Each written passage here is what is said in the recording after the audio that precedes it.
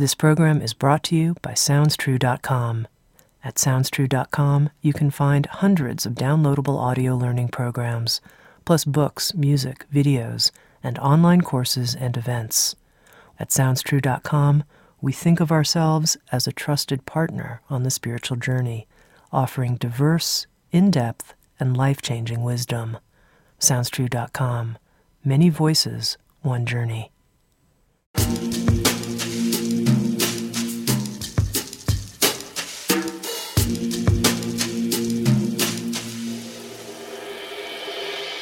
You're listening to Insights at the Edge. Today my guest is Matt Kahn for part 2 of our conversation on Whatever Arises, Love That. Matt is an author, spiritual teacher, and highly attuned empathic healer. His spontaneous awakening arose out of an out-of-body experience at the age of 8 and through direct experiences with ascended masters and archangels throughout his life. Using his highly attuned intuitive abilities of seeing, hearing, feeling, and direct knowing, Matt serves as a bridge between the mystical realms and the journey of spiritual awakening. With Sounds True, Matt has published a new book called Whatever Arises, Love That, a love revolution that begins with you, where he offers a collection of powerful teachings that provide a series of deeply healing insights and practices to engage love as the most potent catalyst for personal and collective transformation. Matt Kahn is also the creator, with Sounds True, of a new 8-week online course based on the teachings in the book Whatever Arises, Love That, a course that begins on March 1st. In this episode of Insights at the Edge, Matt and I spoke about feeling truly safe and the connection between feeling safe as a person and fully committing to life and bringing our gifts forward. I also asked Matt to lead us in a repeat after me practice for opening to safety and our power to commit to life. We also talked about Matt's skills as a highly attuned empath and how empathic people can view their experience of feeling the emotions of so-called others in a very interesting way. Matt also talked about 4 kinds of inflammation of our personality, how we can at times find ourselves feeling needy, victimized, righteous, or entitled, and how to work with such reactions when they arise. Finally, we talked about the love revolution that Matt is carrying the torch for. Here's my conversation with Matt Kahn.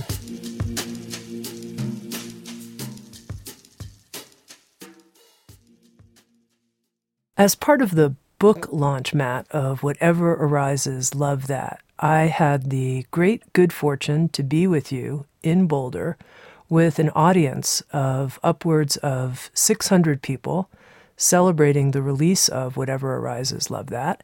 And I'd never seen you in action, if you will, in front of a live audience before. And I'd love to talk a little bit about what I saw and ask you some questions. One of the things I saw was 600 plus people repeatedly tapping their own hearts and saying, I love you. I love you. And I didn't just see it. I was one of the people doing it. I love you. I love you. I love you. And I also felt an incredible amount of love and healing released in the room. I mean, there were people on either side of me that were crying and deeply moved.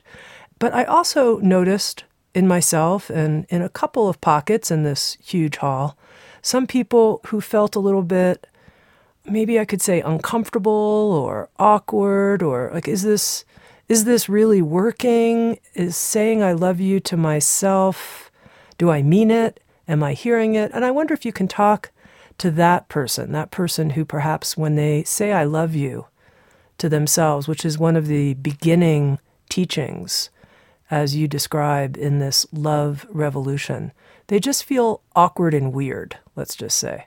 Can you talk to that person? Absolutely.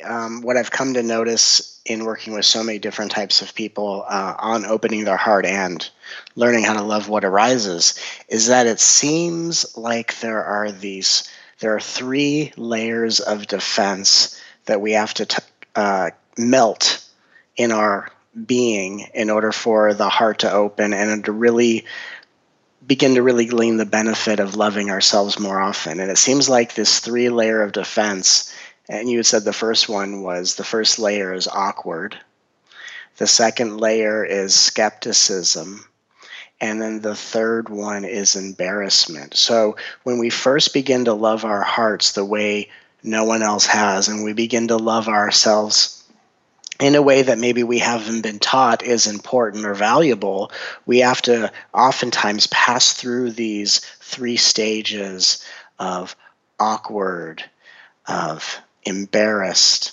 and even sometimes frustrated or skeptical. And as we melt these defenses, just by acknowledging that even if I feel awkward, that must be the first one in line to be loved. Even if I feel skeptical, that must be the next one in line to be loved. Even if I feel embarrassed, that's only here to be loved. So I think in the beginning, the real pivotal shift is it's not that I feel awkward or skeptical or even embarrassed because I'm doing something wrong or this isn't the right thing to do, but I'm actually, in my skepticism, in my awkwardness, and in my embarrassment, I'm actually meeting the first ones in line who are here to be loved more, not less. Mm-hmm. And what if we hit that part of us that's just the big open wound, if you will? Like, okay, I'm sending love to myself as part of this love revolution, and what I'm encountering is that big open, we could call it a crevasse, that place that never felt loved. Like, ouch, that is so painful. So painful. Oh, absolutely. In fact, when the heart opens, I describe it as a cracking open. And oftentimes, when the heart chakra is opening, it actually physically can hurt. And some people over the years have even mistaken it for heart pains or gone to the hospital thinking maybe I'm having a heart attack. Because oftentimes, when the heart that has been so sealed shut in defense from its surroundings starts to, break apart all that repressed energy, it literally can be a very physically excruciating experience. And so whether it's emotionally painful or physically debilitating, it's just one of these things that even as we start to sense those pains, there is something deeper within us that knows this is the direction I'm supposed to go. And it's only a matter of taking the time to love ourselves more often to where that hardened shell within our heart can be softened and melted to allow the light of our being to shine through. Now, Matt, in our first interview where we talked about whatever arises, love that, you shared with me how that phrase, how those 4 words came to you. What I'm curious about is now how this practice of sending I love you, the statement of I love you to our own heart, not just how that came to you, but how it unfolded for you as a person going through a transformative process of your own heart opening. Basically, how your own heart opening process has unfolded. That's what I want to know. Yeah, there was a time in my life where I realized, I looked back on my life and I've been blessed to have a lot of very profound spiritual awakenings and realizations and insights.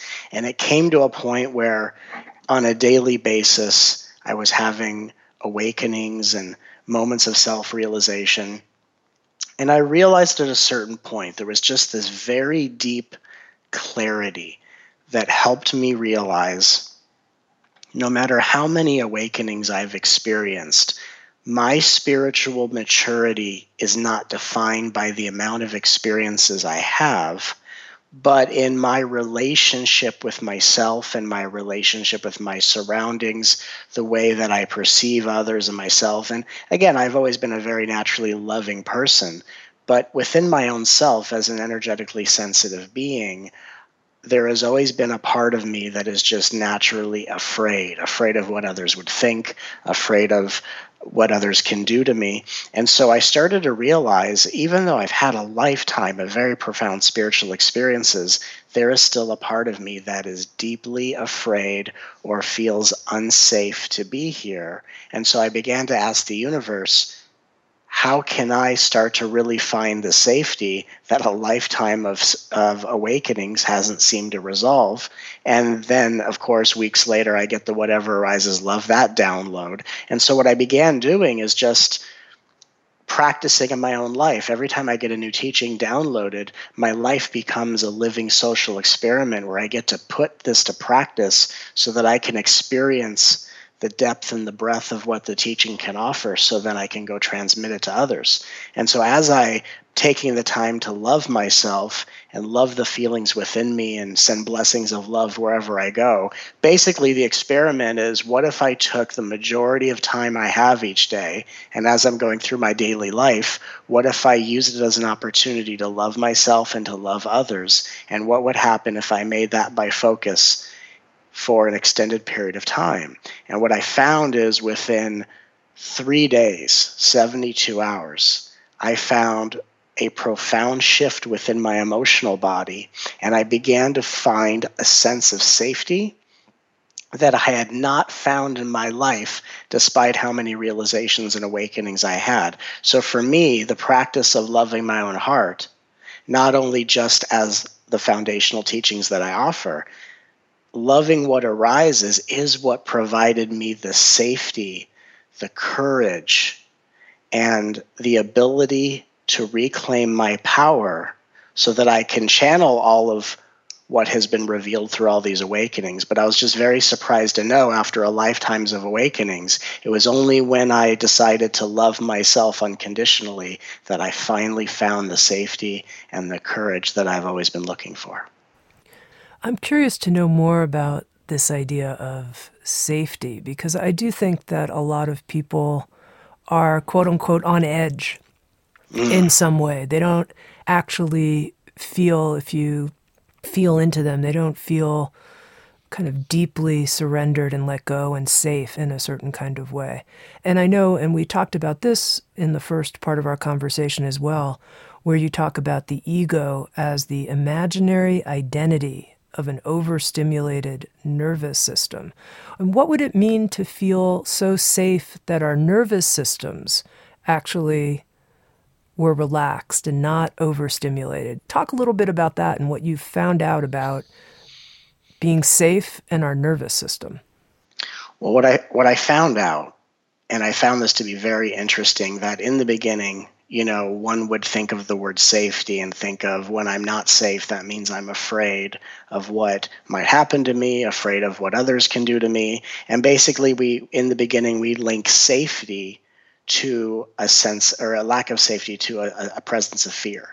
And what I found is that, because I took some time to really explore, what does it really mean to be unsafe? And I would get to the point of realizing being unsafe means I don't feel comfortable where I am. And then I asked myself an interesting question. And I asked myself, if I'm uncomfortable where I am, what does that prevent me from doing? For some reason, that's the question I came up with. And the interesting answer that I came up with was, because I don't feel safe where I am, that prevents me from fully committing. And I had this really huge realization when I said that to myself, that the reason I felt, or the effect of feeling unsafe, was that I, as a result of this unsafety, had an inability to commit. I wasn't fully committed to the deepest relationships, even though I relied on them to make me feel the way I didn't treat myself.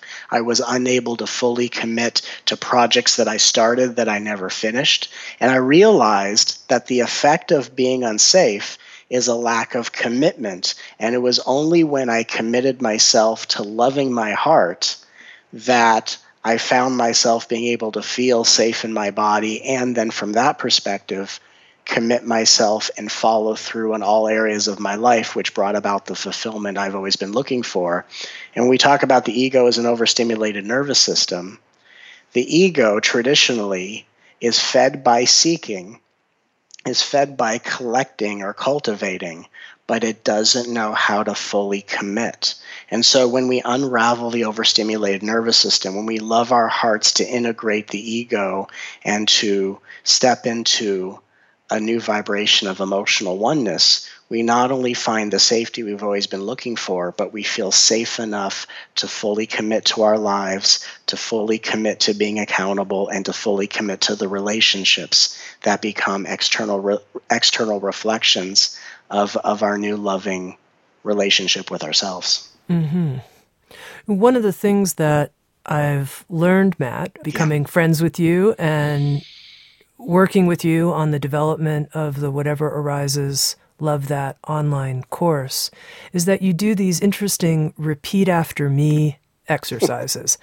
And that I found them at first a little awkward. I was a little clumsy with it, but I went in, opened up, and found them also extremely valuable and transformative. And I was thinking right here at this point in our conversation that it could be really useful if you'd be willing. We can just jump right in, and we could do a repeat after me around this idea of safety. And maybe you can explain a little bit how you work with this repeat after me, and then we can do it together. Yeah, absolutely. That sounds like a lot of fun. When I was taught how to do the repeat after me, which a lot of what I do is just, it happens in front of an audience, and then it just becomes something that I use as a tool. I'm often taught by the universe how to work with certain energies or how to do something as a process by offering it. And what happened was the repeat after me came about in the beginning of my career. I would sit in front of a group and I would bring through the energy and I would say things that would fascinate and astound people. And what I realized was that their experience was being fascinated by what I, Matt, someone else was saying in their reality. And the effect of that made them a fan of what I would do. And I would sit there very puzzled going, wow, this person resonates with my words. They say, I'm a fan of what you do. But I would see energetically that what I would say wasn't penetrating into their energy field to create the kind of healing and positive change that I was really there to offer them. So I was like, wow, I have people who like what I say, but what I'm offering, right, the gifts that I'm offering isn't penetrating and being received. And so then I had this spontaneous idea in front of a group one day. And instead of me saying something very powerful, I had everyone repeat after me. And what I realized is when I had people repeat after me certain things, their subconscious mind responded to those words as if they were coming up with it, and then they would experience the shift that I'm trying to transmit to them. Makes sense. So it was a clever way of, instead of just saying these things and having people go, wow, I like what you said, but I'm still going to go back to my insufferable life. Because for me, the drive is, how do I take what comes to me and deliver it to people's energy fields and into their experience for the greatest effect? And so I started doing this repeat after me so people could actually feel in their body the reality that I'm trying to transmit and open within them. And it just, over a short period of time, just became a very highly effective way of helping to rewrite the subconscious mind and clear out the cellular body. Well, and I love this idea of helping people feel more safe so that they can wholly commit to their life, to our incarnation. Yeah. I mean, I think that's such an important point. I think so many people feel a little bit tentative about fully incarnating, like, I don't like it here, it's too dense, it's too painful, I'm kind of here, but I'm kind of not here. They don't think it's safe. People don't feel it's safe right to be in their bodies. Yeah, absolutely. And I think that, again, I think if we start to look at the connection between unsafety and a lack of commitment, that perhaps from early childhood experiences, people perceived a lack of commitment on an emotional level from their family or parents, and that put them in a space of rejection or isolation or abandonment. And then the feeling is, I feel like people haven't committed to me, and now I feel so unsafe that I'm unable to commit to my life. And I think if we realize that it's learning how to be the love that we've always been looking for, that gives us the safety, that gives us back our power, that gives us back our inner voice, that reclaiming of our power gives us the permission to fully commit to life, because fully committing to life is the source of happiness. As we all know, it's not really what happens to us, it's how we perceive it. But really, its happiness is an expression or a tenet of commitment. And the ability to become committed is about finding that true safety, which only love can bring forth within us. Beautiful. Okay, let's do it. Let's repeat after you. Okay, let's try this. So let's do a repeat after me, and again, I'll say it, and Tami, you'll be the response part, and everyone listening can just join in. And again, it's not about trying to remember the words, because the energy I transmit is on a subconscious. It's affecting the subconscious mind. So often, when we're rewriting the subconscious mind, the conscious mind can't hold the words together. So it's really just about repeating the words and just seeing how you feel. So we'll try this. I accept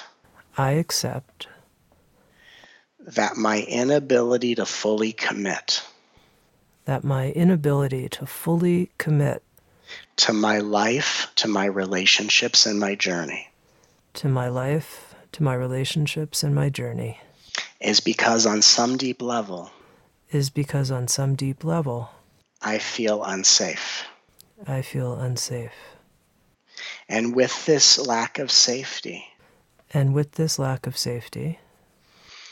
it causes me to live in a world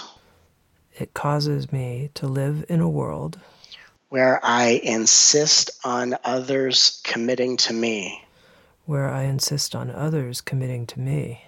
far before I have chosen to commit to my life. And in order to reverse this polarity, to feel so filled with love that I can fully commit to every moment, whether or not anyone else commits that way to me.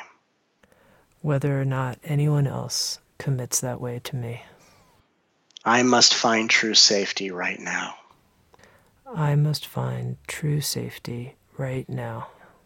And that safety erupts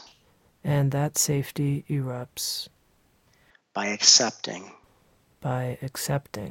the one that feels unsafe, the one who's afraid to commit, as if doing their best might not be good enough.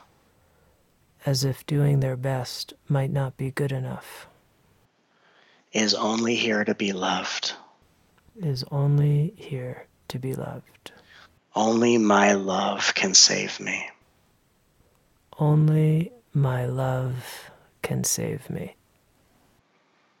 And if I don't know what that feels like, if I distrust it, or if it even feels awkward, it's simply because I'm beginning a new process that my subconscious mind recognizes as foreign versus familiar. And in order for self-love to become more familiar, and not interpreted as a foreign invasion, may anything that I feel, whether self-judgment, fear, apathy, loneliness, even anger, sadness, and jealousy, or physical pain, is only here to be loved more, not less. is only here to be loved more, not less. I love you. I love you. I love you. I love you. So how is that? I'm going to have to sit with it for a little bit, Matt. To be honest, Yeah. I'm just sitting, I'm absorbing, I'm feeling it. Good. I like it. I do have a question for you. Because you talked about how if our subconscious mind experiences something as foreign, and sometimes as I was repeating some of those words, and I think listeners might have a similar experience, in their own repetition, it could be like, wow, this is foreign. I wouldn't choose this word, or I'm not sure about this. This is different. This isn't, I don't, and it's like bounces off. It's like, the subconscious says, no, I reject this. These aren't my words. This isn't. So what do we do when there's this sense of rejection inside of us doing a repeat after me exercise like this? Well, again, just as a living example of love in our lives, love, and I speak of love as not just an emotion, but as the reality of consciousness within all forms. Love will take any form it needs to take to bring up within us not the barriers to love, but the things that have yet to be loved. So we could say, oh, I said these words and he said a word and it's not the exact, it doesn't fit into my exact vernacular and it bounced off. Or we can say perhaps he was even guided to say the words that at certain points bounced off and got rejected simply to bring to the surface that part that rejects, that part that judges, that part that stands guard of our consciousness, trying to protect but really just keeps us separate from life. Maybe those words were just to bring up the part, the rejecting part, the defensive part, simply because that one is also here to be loved as well. So even like in life, not just with my teachings are simply a manifestation of how love moves in the world. Love will do and say and become anything in your reality just to bring up to the surface what is waiting, begging, and fighting for your loving attention.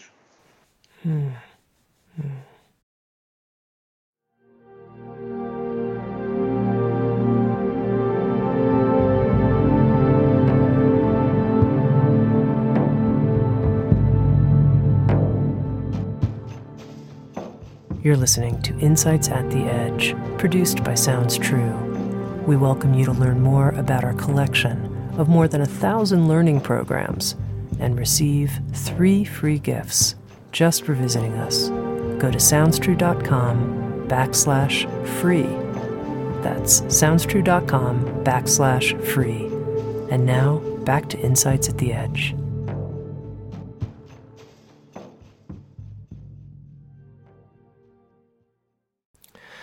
Now, Matt, I want to talk to you a little bit about you being a highly attuned empath and what that means. And, to begin with, as an experience for you, interacting with people, going about in your life, what does it mean to be a highly attuned empath? How do you experience that? As an empath, I have an intuitive ability to feel in my body what other people are experiencing. And I always say that the world is divided into 2 kinds of people. One who are energetically sensitive, which are empaths who are aware of their empathic nature. They may not have developed their abilities and honed it like a masterful skill set, but they're aware that they're energetically sensitive. And the other kind of people are energetically sensitive beings that either don't know that they are or are just so repressed and shut down that they haven't opened up to that aspect. So we're all really empathic beings. It's just a matter of how aware we are of it and if we've developed it into a precise skill set. What I've noticed in my life as an empath is the reason we are able to feel other people's experiences is so that we can have a bird's eye view into what they are resolving and reconciling emotionally and energetically.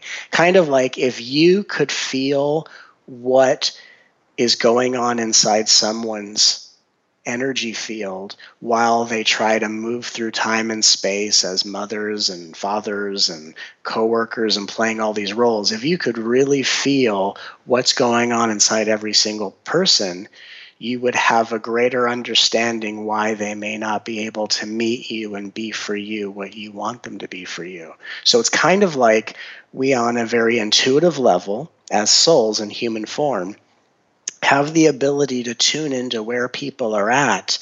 And it's almost like on some, when we're tuning in and we're feeling the conflict and the healing going on in other individuals, it's as if the soul of another person is letting us feel into the reality as a way of saying, what you're feeling is why I can't meet you the way you want me to meet you. Because throughout my entire life, what was the greatest pain of my life was that even as a child, I would meet children and I would meet them as their best friend and I'd be wide open. And then that would lead to them shutting down. And so I wouldn't understand why others weren't meeting me the way I was meeting them. And so then as an empath over the years, I began to realize I'm feeling the pain, I'm feeling the loss, I'm feeling the unreconciled healing within each individual. It's as if their soul is saying, I'm sorry I can't meet you the way you're meeting me, and the pain that you're feeling is showing you why I can't meet you on this equal playing field. How did you first discover that you were an empath as a young person? Well, I don't think I really knew as a young person that I was feeling other people's energy. I think when I was really young, I was just blaming myself for everyone else's feelings, and I would interpret what I would feel around someone as their opinion of me. So I would say part of my training to become an empath was just year upon year of misunderstanding, of feeling certain emotions around someone and then thinking that's their opinion of me. And I remember just spending a lot of time always trying to cheer people up because I thought once they feel better, then they're going to finally like me and see me for who I am. So for me, as a child, I don't think I really got onto the fact that this is what I was doing. I was just caught in this, what I call this swirl of vibrational codependency, where I couldn't feel relaxed in my body until other people felt better in theirs. And it was just spending so much time in that whirlwind that as I matured and evolved, slowly, little by little, things became known to me. And I started to realize what I'm actually feeling in my body is my experience of their journey, which is being shown to me so I can understand why they may not be opening to me like I'm opening to them, and why I shouldn't take that as personally as I've always taken it. Mm-hmm. One thing I've noticed that dovetails exactly on what you're saying is in people that I know who are highly empathic, but perhaps not very fluent yet in how to work with that. One of the confusions that often comes up is, are these my feelings or are these the feelings of someone else? And how do I know the difference? And how might you help someone who is asking that question a lot in their life? God, I'm feeling so many things. I don't even know. Are they mine? Are they this person's? That is it the group field? Is it the shadow of the group? What am I feeling? Right. It's a great question. Now, let me just propose something interesting, just as a consideration. Because that's what I like to do is I like to just consider, what if? Just what if? Like, what if we as human beings are angels in human form? We are aspects of the divine. We are here experiencing life as individuals. We in our energy fields are like illuminated lights that are here to heal and awaken the light in the world that we live in. What if everything that we have felt in our life, everything, is what we in our energy has been clearing out of the energy fields of those in our families and those in the world? And even the positive emotions is what our vibration is activating and awakening in those around us. What would happen if there was a realization that everything I've ever felt of adversity was what I was clearing out of others, what if everything positive I felt is what my energy is awakening and cultivating out of others? And that what the sensation of ego really is when our nervous system is overstimulated is we are working as empathic beings to help clear the planet, but we're taking what we're clearing out of others and we're like weaving it into a quilt and making it into our identity. So when we really wake up as empaths, every single thing I think is what I'm helping to transmute out of the collective consciousness and those around me. The adversities I feel emotionally is what I'm clearing out of the collective consciousness and those around me. And even the great things that I feel are what my energy field is activating out of those around me. And what if everything that we experienced was our contribution to the world, and what was ours was just the ability to witness this healing that's unfolding? I mean, that's a radical consideration. Yeah, it takes someone out of their personal narrative that they've bought into, kind of the story of me, and instead makes us these big impersonal transformers, if you will. Yeah, absolutely. And again, we are these impersonal vessels of transformation, and yet the joy of incarnation is that we've been given a unique personality. We've been given the unique ability to subjectively experience all that we're helping to transform in the planet. But again, I think what's really interesting and what becomes a bridge between the healing journey and the path of awakening is that in the path of awakening, we wake up out of the belief that anything is mine. But sometimes on the path of awakening, we go, okay, none of it's mine, so it must not be mine to heal. I can just turn away from it. And it becomes maybe a less heart-centered way of looking at it sometimes. Then on the healing journey, we're so diligent and willing to heal and clear and face anything. But the identification that it's mine keeps it as a perpetual whirlwind that we never get beyond. So when we put these two ideas together, that we are healing for the world, none of it's ours, but it is ours to help transmute and clear when we understand how we are as empaths. We bring these two aspects together, and then all of a sudden there's a much clearer picture that can be painted when we are very highly charged vibrational beings. We are here for a very specific purpose, and yet we are awakening so that we can have the greatest time of helping this planet evolve and enjoying the ecstasy of individuality all at once. So, Matt, just to circle back around to the question I asked an empathic person wondering, is this mine or someone else's? If I'm understanding you correctly here, your perspective might be something like this. Someone comes back from a party and they feel a combination of weird things, slightly alienated, slightly angry, slightly sad, who knows? And they're wondering, whose material is this? Your view would be, that's not even the right question to ask, or that's not an important question. It's more, these feelings have come up to be transformed. That's the work we need to do, and that's all that matters. Something like that?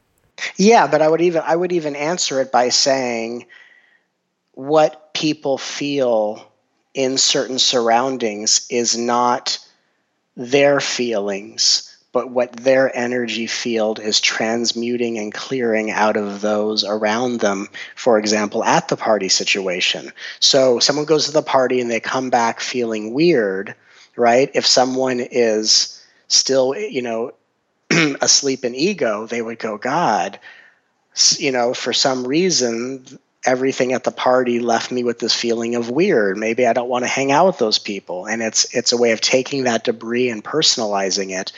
An empath would say, wow, I must have cleared some weird energy out of those I was around, and knowing that it's not mine, I can help release it out of my field and transmute it so that those people who I interacted with at the party could move on with their lives with a lot more lightness in their energy field. So again, none of it's actually ours.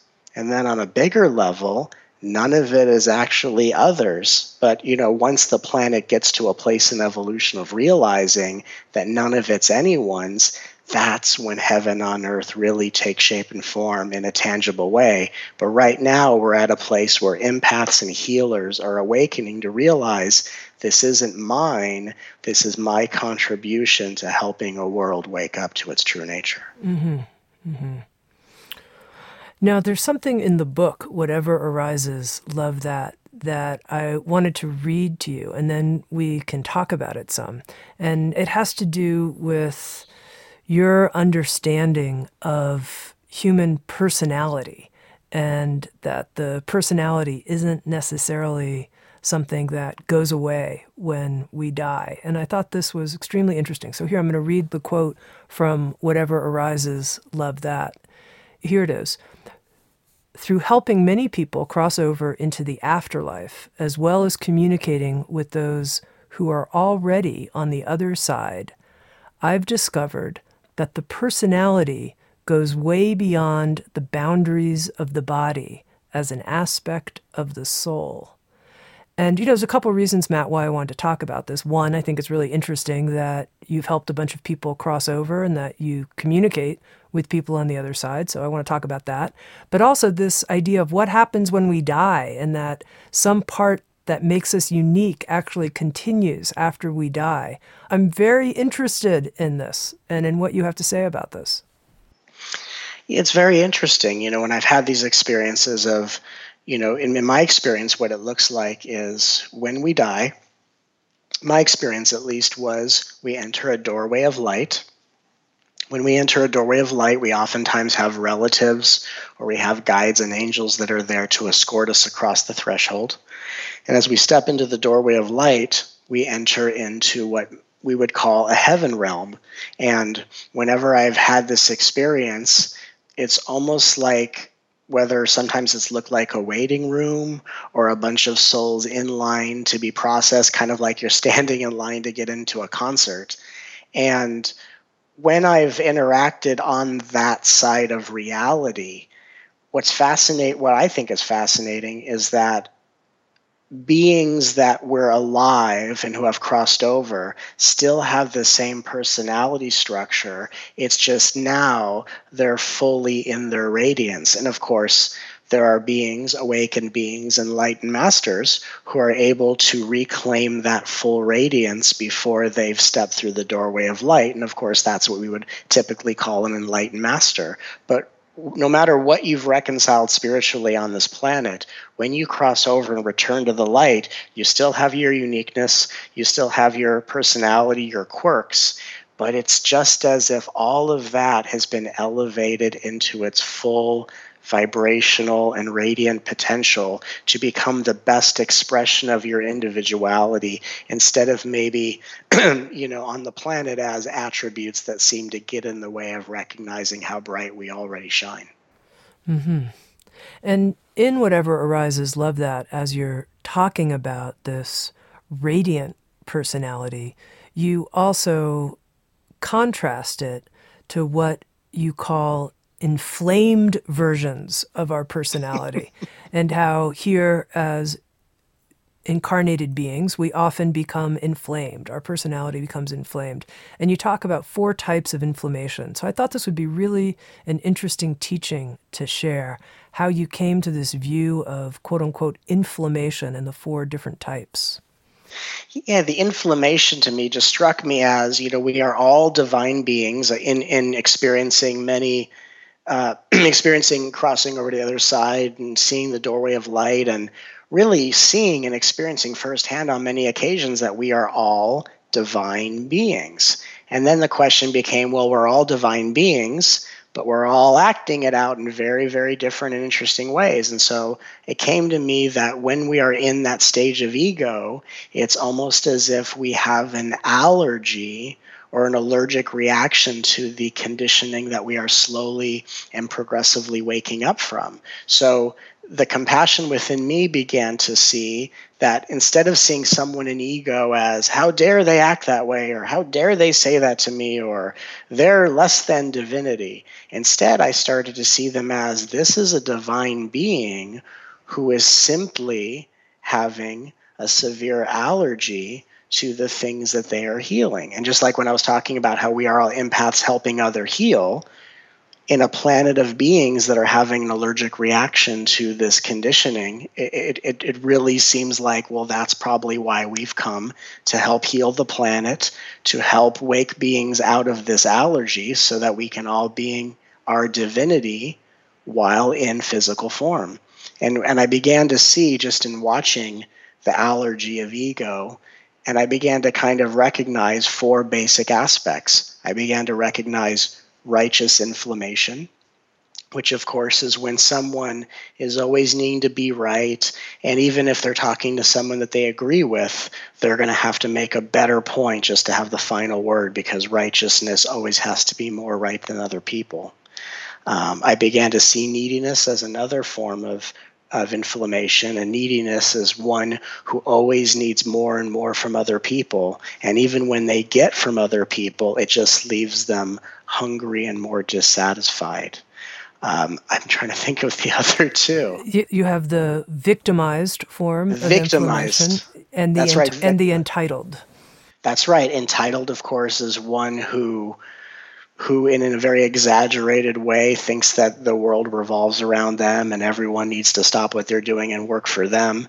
And then the victimized, of course, victim consciousness is that everything's against me, everything is conspiring to hold me down, it's me versus the world. And again, in all of these aspects, from the victimized to the entitled to the needy to the righteousness, within all of that is a part of the personality that normally exists in human consciousness. But when we're having an allergic reaction to our environment, to the planet, to the conditioning, it gets way exaggerated. And then, of course, we are, embodying victimhood, and we are, embodying neediness and embodying righteousness. And it's as we begin to love ourselves, what we find is when the victim can be loved, whether you enjoy feeling victimized or not, when neediness can be loved, whether we like feeling needy or not, when all these aspects can be loved and just seen as a part of you that in such exaggerated fashion is just fighting for only the love and approval that you can offer it, we begin to be the living remedies of this allergy. We begin to be the force of nature that awakens us from this unconsciousness, and we begin to experience a profound integration of ego. Because again, it's not about getting rid of ego, it's about integrating the ego so that we can become heart-centered beings here to assist in the evolution of the planet without having to be overwhelmed and dominated by the energy that we're transmuting. So when we find ourselves feeling righteous or entitled, needy or victimized, and I think all of us probably can identify moments when we feel one of those 4 things throughout any given day, at least I can, certainly. Yeah. I'm going to love the part of me that feels needy. I want this. I wish my partner did that, blah, blah, blah. I love that part of myself. Is that the basic antidote to all 4, whichever one comes up in our experience? Yeah, I even might say, just as we're talking about this out loud, I might say that the first step before we get to the love is always to respond to that part of ourselves with earnestness and honesty. So if you were to, like using your example, if you're like, I can't believe they're doing this. If in the middle of that, you would take a slow breath and say to yourself, I understand this is how you feel. It's okay that you want things to be different. Thank you for letting me know what you're feeling right now. And then go into the I love you. I think, even though we're going from I'm feeling victimized, it's me versus the world, or I'm feeling needy to let's love the one in need, I think that loving what arises always begins by engaging that part of us, dialoguing with that part of ourselves, always with a sense of compassion, always with a sense of honesty, and always with a sense of support. That to start by saying to ourselves, hey, I hear that you really want something from someone that they're not giving you, I really understand that that really doesn't feel fair. I really feel how deeply this bothers you, and I'm grateful that I get to be the one that you share that with, and I love you. So really, when we love what arises, it's not just I feel this way and I say I love you like a robotic process. It's really that loving what arises is giving us a chance to reach into ourselves and to be the kind of love, honesty, and support that we have spent so often being for other people. And it's just about connecting and dialoguing with that part of ourselves that just wants to be heard, that just wants to know that it's okay to feel the way it feels, and to know that no matter what it shares with you, it won't be rejected, it won't be abandoned, it won't be punished, it will just be loved as it's always meant to be loved. Okay, now I'm going to go into some slightly scary territory for me personally, but Sure. we did do the repeat after me about being safe, and so I'm going to do it. So I was rereading Whatever Arises, Love That, in preparation for this conversation today, Matt. And yes. I got to the section about these 4 different types of inflammation, and I was reading the section about righteous inflammation. I'm supposed to be right, and I thought, well, okay, I relate to that. Not that much. I mean, I don't really have to be right. I want to say my piece, but some situations I want to be right. But okay. But then there was a subset under righteous inflammation, and it talked about skepticism. And I thought to myself, well, I'm a professional skeptic. That's part of what makes me a good interviewer, and that's part of why I like myself, because I'm skeptical. I don't just take what people say. I ask more questions. Right. How is skepticism part of righteous inflammation? I mean, isn't critical thinking something we want? Isn't that an aspect of being a skeptic? Well, I think that there's a difference between being skeptical and being analytical. Meaning, being analytical is something is presented to me, and I'm going to take a deeper look. I'm going to examine it. I may flip it around. Because analytical or analysis is I'm going to change the way I'm looking at something so I can see what's going on even below the surface. So the intention of analysis is the joy of self-discovery by how we change how we view things. Skepticism is that same type of desire for discovery, but it's fueled by doubt. It's fueled by judgment. So when we are aligned and integrated in our ego, we can enjoy the exploration of always going to a deeper level, always going from one level and taking it as deep as we want. We can always enjoy discovery, but it doesn't have to come about by doubting or renouncing other people along the way. And I think in the beginning, it's what I talked about, one of the 3 stages of defense that we melt in our ego structure is skepticism, right? First, it's I think I talked about discomfort, and then it's frustration, or then it's skepticism. And really, skepticism is, again, there is an intelligence in all of us. There is a part of us that always can see something and know that below the surface there's always something deeper to discover. And yet, when our personality is exaggerated, when we find ourselves in ego, we are still in that journey of exploration, but it comes with a sense of doubting someone, questioning their validity, their intentions, and it really is fueled by doubt and judgment. So really, we want to be analytical, critical thinkers. We want to be creative beings, but we don't need to doubt and judge as a result of taking things as deeply as we can see them. Mm-hmm. Mm-hmm.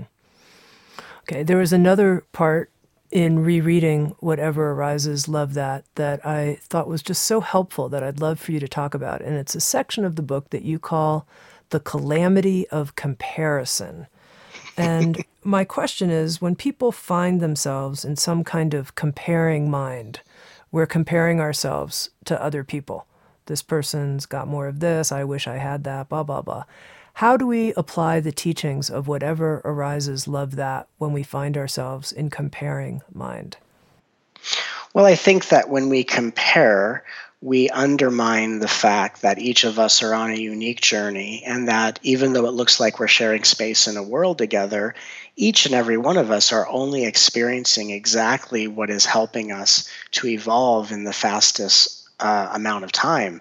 So when we're comparing, we are really abandoning our own journey and looking at what other people have to decide what's missing from our lives. And then that gets us back on that endless seeking of ego instead of learning how to fully commit to the journey that we've been given. So again, first step is becoming aware of it. When we become conscious and aware that we are comparing, it's an acknowledgement that here I am undermining the value of my unique journey by trying to define or measure the worth of my value by what other people have, say, or do. And again, the first step is engaging with our innocence and saying, hey, I understand that you're comparing yourself to others. And I understand that by comparison, you might seem to think that you are less than other people. And I think that the first step of loving what arises is, without justifying, making it okay that there is comparison, that comparison is a way that the innocence is just crying out to remember its own unique value. So it's not as if we're blindly just, it's okay, so like to perpetuate the behavior, and neither are we admonishing the behavior so to treat ourselves with maybe the reward and punishment that we experienced in our earlier childhood. We're really saying, hey, I understand that the comparing that you're doing is because you don't feel safe. And when you don't feel safe, may I be the one that reaches out and loves you as never before. So really we start to, instead of seeing comparison as a true representation of how good or bad we are, we start to see comparison as vital proof that I really don't feel safe with myself, and this is the perfect time where I can love myself more, not less. Mm-hmm. Mm-hmm. Now, one of the things you mentioned, Matt, in this conversation is how if we're finding ourselves feeling inflamed, or we find our nervous system feeling overstimulated and jacked up, using my language, that we can breathe more slowly. And I think that's very helpful, and people probably intuitively get that. Oh, if I intentionally breathe more slowly, that's so helpful. And then in the book, Whatever Arises, Love That, you also talk about a certain kind of listening, certain way of listening that can help our nervous system calm down. And I'm wondering if you can explain what kind of listening is that really? Well, I think that there's a difference between hearing and listening, meaning when we're hearing, we are often interpreting other people's words through our own beliefs and ideas. We're hearing what they're saying, just kind of waiting for an opening to respond. And we're not really using listening as an active engagement. And when we're really, really listening on a deep level, we're not just hearing the words that they say, but we're allowing our ability to listen to be a gift of love that we're giving to others. As if when we listen, we are allowing others to reclaim their power by finding their voice and by allowing them to be heard the way they've never been heard before. And at the same time, the deeper we listen to others, the more we feel heard by the world around us, whether or not anyone is listening to us. So again, instead of needing other people to really listen to us in order to feel valued, we realize I will feel valued and heard and recognized by how deeply I listen to others. And the fact that we can listen to others speak and slow our breath at the same time, which of course relaxes our nervous system. And when our nervous system is relaxed, it also begins to relax the nervous system of the person around us. So again, our ability to slow down, deeply breathe, and listen on a much more fundamental, intimate level is not only what allows us to feel seen and fulfilled in our life, but allows other people the opportunity to experience the truth of their nature just by being in our presence. Okay, Matt, I just have one final question for you. The subtitle of your book, A Love Revolution That Begins With You. Yes. I think I'm starting to feel what you mean by having my heart crack open more and more and more, hopefully all the way, fully, completely. What do you mean, though, by a revolution in terms of this being something that is actually beyond an individual, but more like, in the definition of a revolution, like a movement, if you will? Right. Is there such a thing as a love revolution movement that you're carrying the torch for? Yeah, well, absolutely. I think that it's been a long time coming. The seed's been planted for many, many, many years and lifetimes, and it's just the time on this planet for those seeds to start really sprouting roots and blossoming. And when I speak of a love revolution, what we realize is that, of course, in the beginning, loving myself more transforms every hardship, clears away every pain, and literally is the single greatest catalyst to transform us from, instead of being beings who are waiting to be liberated, to being the liberators of life that came to uplift this planet. So the transition from human being to fully embodied soul is a journey of loving yourself more often. What we further discover as our consciousness expands and awakens is that because we're all interconnected as one, what love I pour into my heart equally begins to uplift the vibration and expand the brightness of others around me. Now, it will seem as if you're the first person being transformed by your loving practice. It's as if your human body is the nucleus of an energy field, and all the other people and countries and continents are just outer rings of your one infinite energy field. So first, loving what arises transforms the nucleus, which is the human body. And if you continue the practice, that light radiates into outer rings to transform all people in your life, which could result in, even if people are in ego, when they're in your presence, their highest qualities shine through naturally. Then if you keep loving your heart, it goes to the outer rings, and all of a sudden, countries that once were feuding and warring seem to have more peace. So it's not as if we are the cause of the world we see, but our ability to love ourselves is the solution for the world in view. We didn't create this, but we are resolving it. And it's by loving ourselves more that those blessings go into our divine heart space and can get shipped out to all beings in existence, just at the rate at which we embrace ourselves on a regular basis. And when I speak about a love revolution, it's not just I am learning through these teachings, or anyone who hears this is learning to love themselves. The revolutionary part is what happens when love is not just one of infinite tools in your toolbox. But what if you take a revolutionary stance in your life and you empty out that toolbox and you surrender all processes and you boldly decide, no matter what happens in my life, the only response I have to anything is to love myself, and that will be my contribution to the evolution of this planet. When we decide love is not just a tool to reach for, but the only tool and remedy and answer and response, that is when we step forward as fully embodied souls and light bearers of heart-centered consciousness. All right. I've been talking with Matt Kahn. He's the author of the new book, Whatever Arises, Love That, a love revolution that begins with you. Matt has also created with Sounds True a new 8-week online course on the teachings of Whatever Arises, Love That.